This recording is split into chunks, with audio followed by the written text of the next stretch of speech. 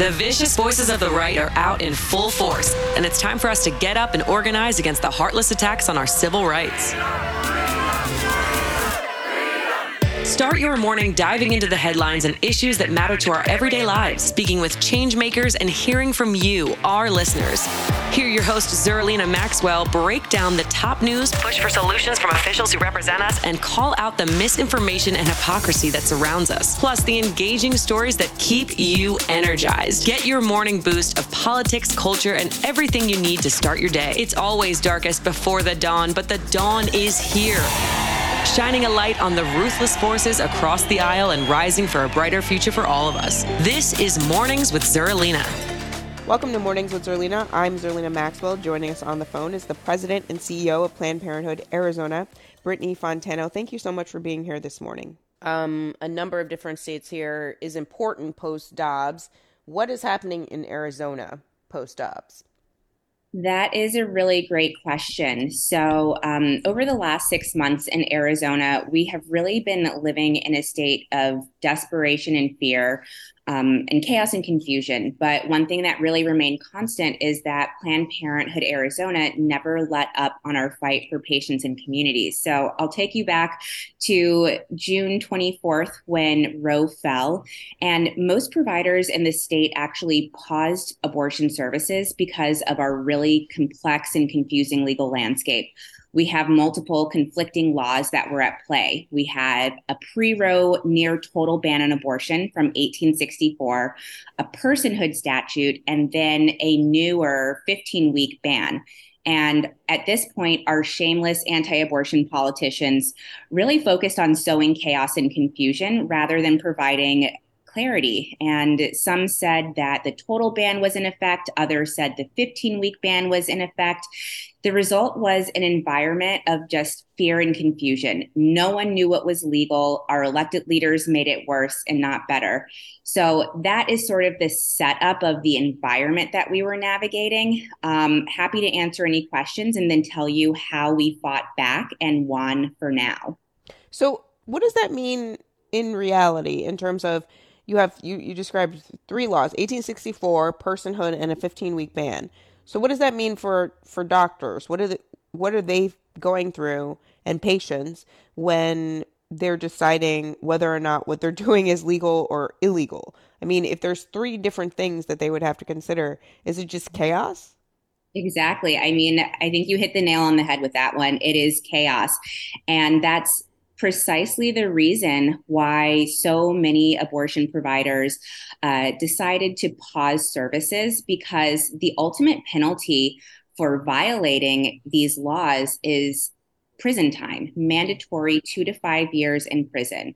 And of course, our doctors, providers, nurses, medical assistants, they didn't enter into the field of medicine to go to prison. They entered into the field of medicine to help patients. And so the result has just been incredibly devastating. We have doctors who have left the state, understandably, that they want to be able to go to an area like California or New York where they're able to practice medicine without the fear of going to prison.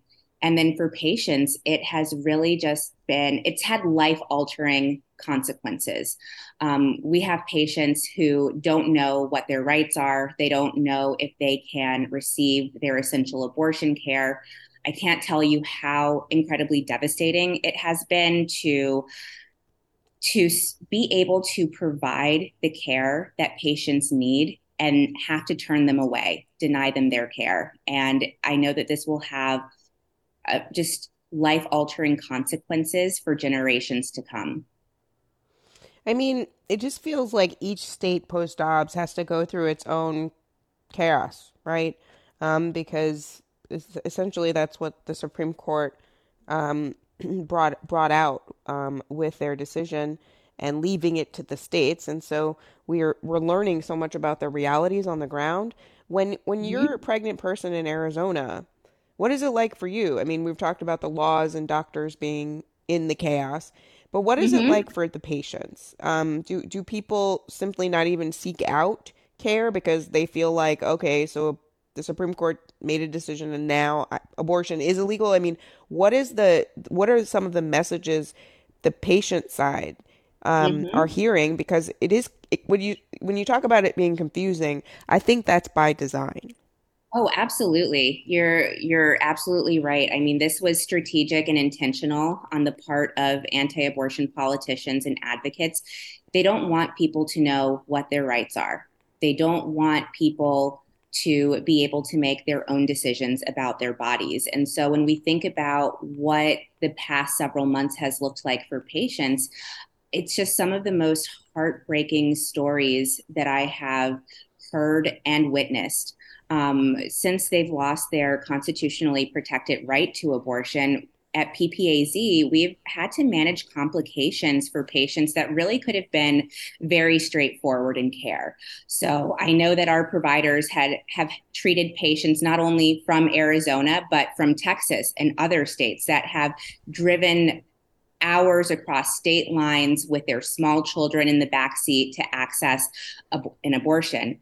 Our staff has also helped victims of sexual assault and incest who are further along in their pregnancies than that 15-week cutoff that we have in Arizona. So, through our patient navigation program, our staff has had to help people who are already facing tremendous trauma flee their communities to get the really critical health care that they need. We actually saw a patient recently who was suicidal at the prospect of having to continue her pregnancy because she was a survivor. And then I think one of the stories that has stayed with me really ever since I heard it is that we had a patient come into one of our health centers and she stayed for hours after her procedure.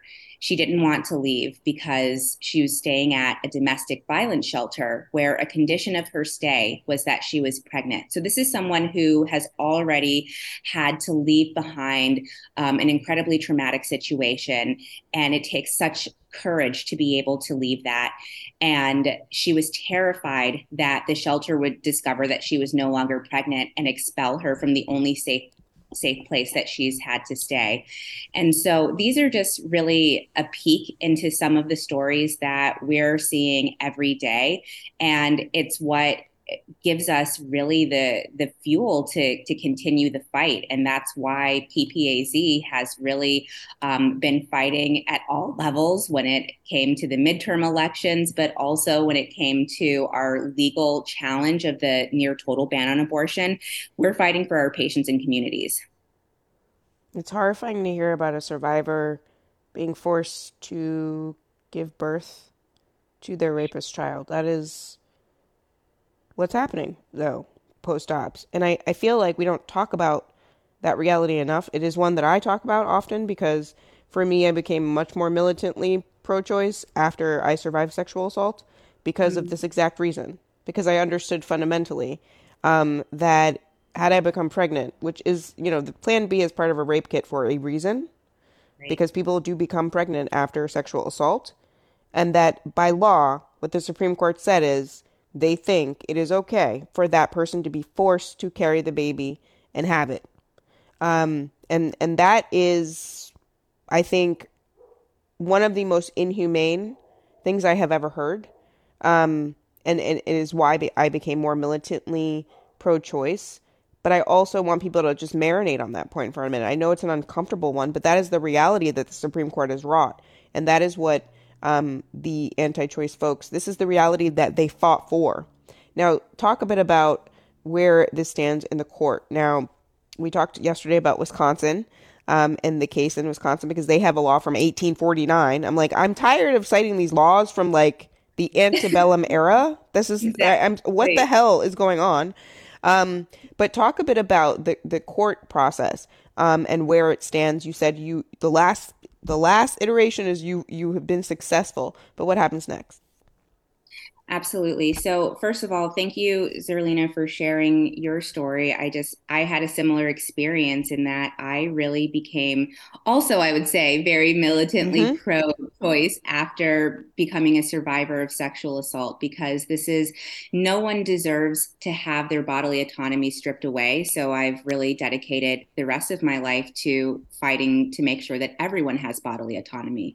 And so that's really one of the things that we're doing at Planned Parenthood Arizona with our lawsuit. So, as I mentioned before, we have so many different conflicting laws on the books. And our position was that politicians, including our former attorney general, couldn't just cherry pick this one near total ban on abortion from the civil rights era. Let's just think about that for a minute.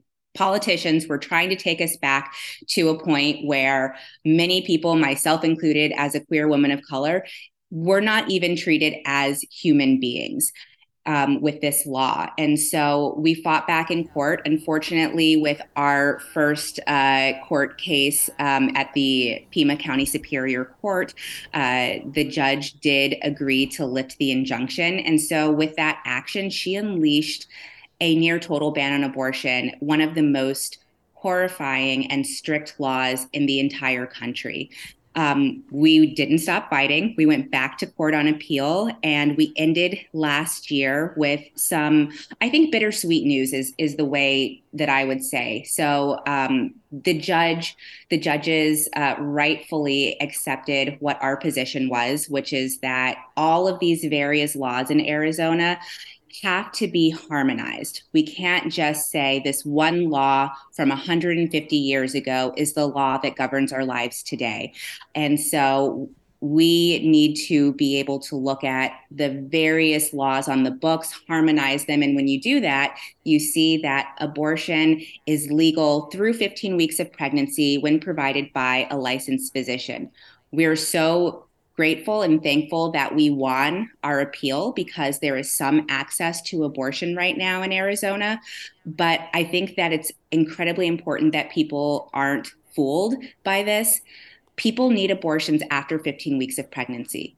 And Right. I think that, a 15-week ban, or any ban really, is not something that we would always fight against, because these decisions, these really personal decisions, should remain between a doctor and a patient. So when I say that we have more work to do, that's what I'm talking about, working toward true reproductive freedom. I've been ranting about this nonstop. I mean, the idea that we get held up, we get distracted by conversations and debates about the number of weeks the ban is. My position, and again, it's as a survivor, I believe in bodily autonomy. I believe that everybody has the right to bodily autonomy because they are human. And so, from my vantage point, like, it doesn't matter the amount of weeks.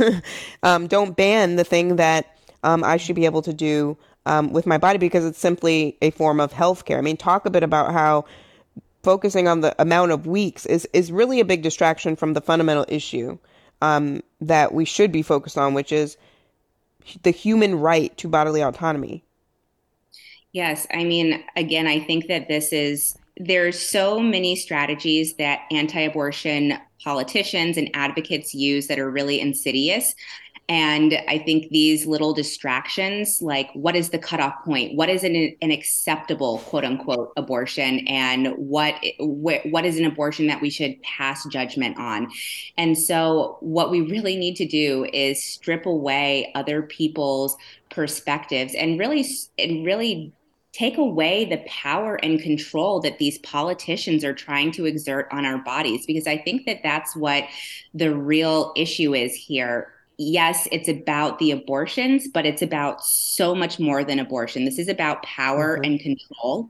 This is about anti-abortion politicians furthering their political agenda and exerting control over our bodies, our lives, and our futures. What we know to be true is that the majority of abortions occur during the first trimester, but the people who receive abortions after that first trimester mark, their decisions are just as valid.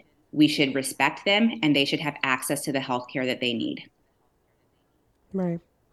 One of the things I think a lot about is how we can explain things perhaps in a more comprehensive way. And yesterday we were talking to a doctor, an OBGYN from Wisconsin, about how abortion is healthcare. That is a thing that activists say, pro-choice, people say. But how do you see it? I mean, I think the more chances we take to just lay that case all out, the better, because then it becomes clear as day for people, and it's no longer, a debate about the number of weeks, for example, or about abortion bans. It's simply about healthcare access.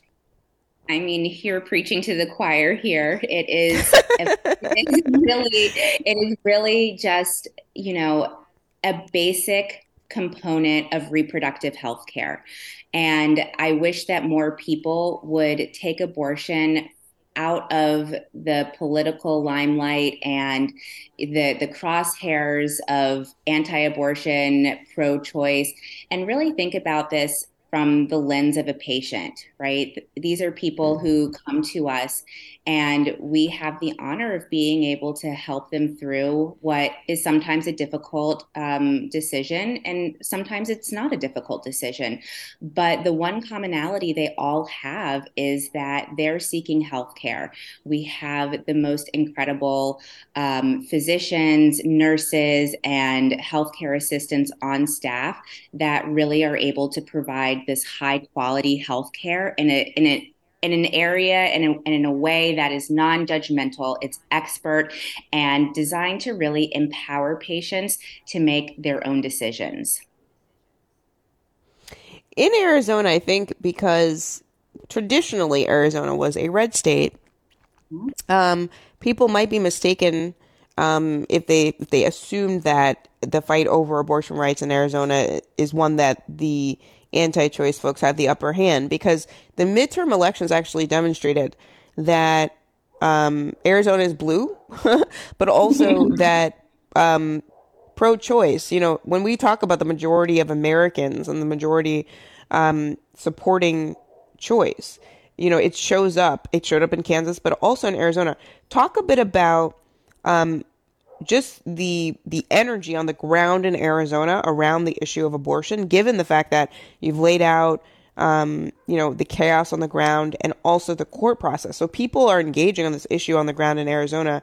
But I mean, does it feel like there's a groundswell of pro-choice support coming to the surface in I guess you can technically call it a purple state now? Yeah, I would say that Arizona is on the path to blue. But yeah. I think that we are solidly a purple state now. We've seen that 2020 wasn't a fluke, because 2022 just blew 2020 out of the water. And I think that it has been so incredible to see people get invigorated and to see young people of color, people from all of these different backgrounds come together and really solidify their support for pro-reproductive freedom candidates, which really was a defining issue in the 2020 midterm elections. And so Planned Parenthood Advocates of Arizona, which is our advocacy and political arm,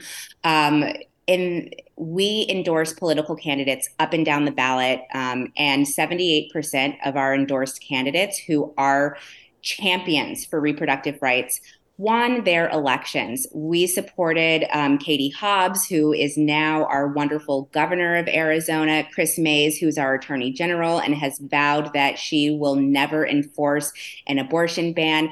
We have people in office right now who are going to fight for what people want. And what people want in Arizona is reproductive freedom. Nearly 90% of voters in Arizona support abortion rights and access. We also know that about a third of voters cited abortion rights as their primary driving factor to vote in the midterm elections in Arizona last year. And so we know that the pundits who long said that abortion is not a winning issue. It's not something that people get out and vote for. Well, I'd like to introduce them to the voters of Arizona and Kansas and so many other states across the country where we proved that that was false and that abortion is an issue that people want to see on the ballot.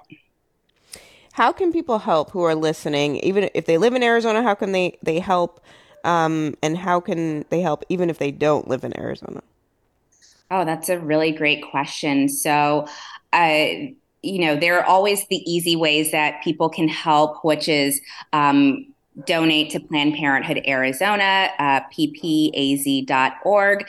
Also, come to us for care. If you're in Arizona, we provide high quality and affordable sexual and reproductive health care at our 7 health centers throughout the state and through telehealth. And so one of the best ways people can support us is by coming to us for care.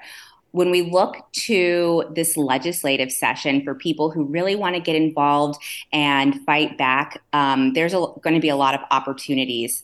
People can follow us on social media. There is the ability to participate in our upcoming lobby day. There's the opportunity to share your testimony and really talk to your legislators about the impact that living under a 15-week abortion ban is having on your life. I think that although that we've had this great victory at the end of last year that affirms that abortion is legal through 15 weeks of pregnancy, we have a divided government right now in Arizona. Mm-hmm. Republicans still control the state house, and they're already putting forth anti-choice measures. And so galvanizing people in Arizona to be able to fight back and provide that voice and face against these measures is incredibly important. The final thing I'll lift up is that there's always opportunities to get involved with volunteering at Planned Parenthood Arizona. We have an incredible clinic escort program, and we are constantly engaged in the community. And so the best way for people to get involved in those ways is to follow us on social media and check out our website. Thank you so much for taking the time today to talk to us. I feel like perhaps we're going to have to go through all 50 states. This week we've been through Wisconsin and Arizona, but I think, talking to folks who are on the ground in states is what we're going to have to do, because each state is different, and that is technically what the Supreme Court wanted. They wanted it to be thrown into chaos, and we have to talk through the chaos so that we can come out on the other side. Brittany Fontano, the president and CEO of Planned Parenthood Arizona, thank you so much for being here this morning and for helping us understand what's going on there. Thank you.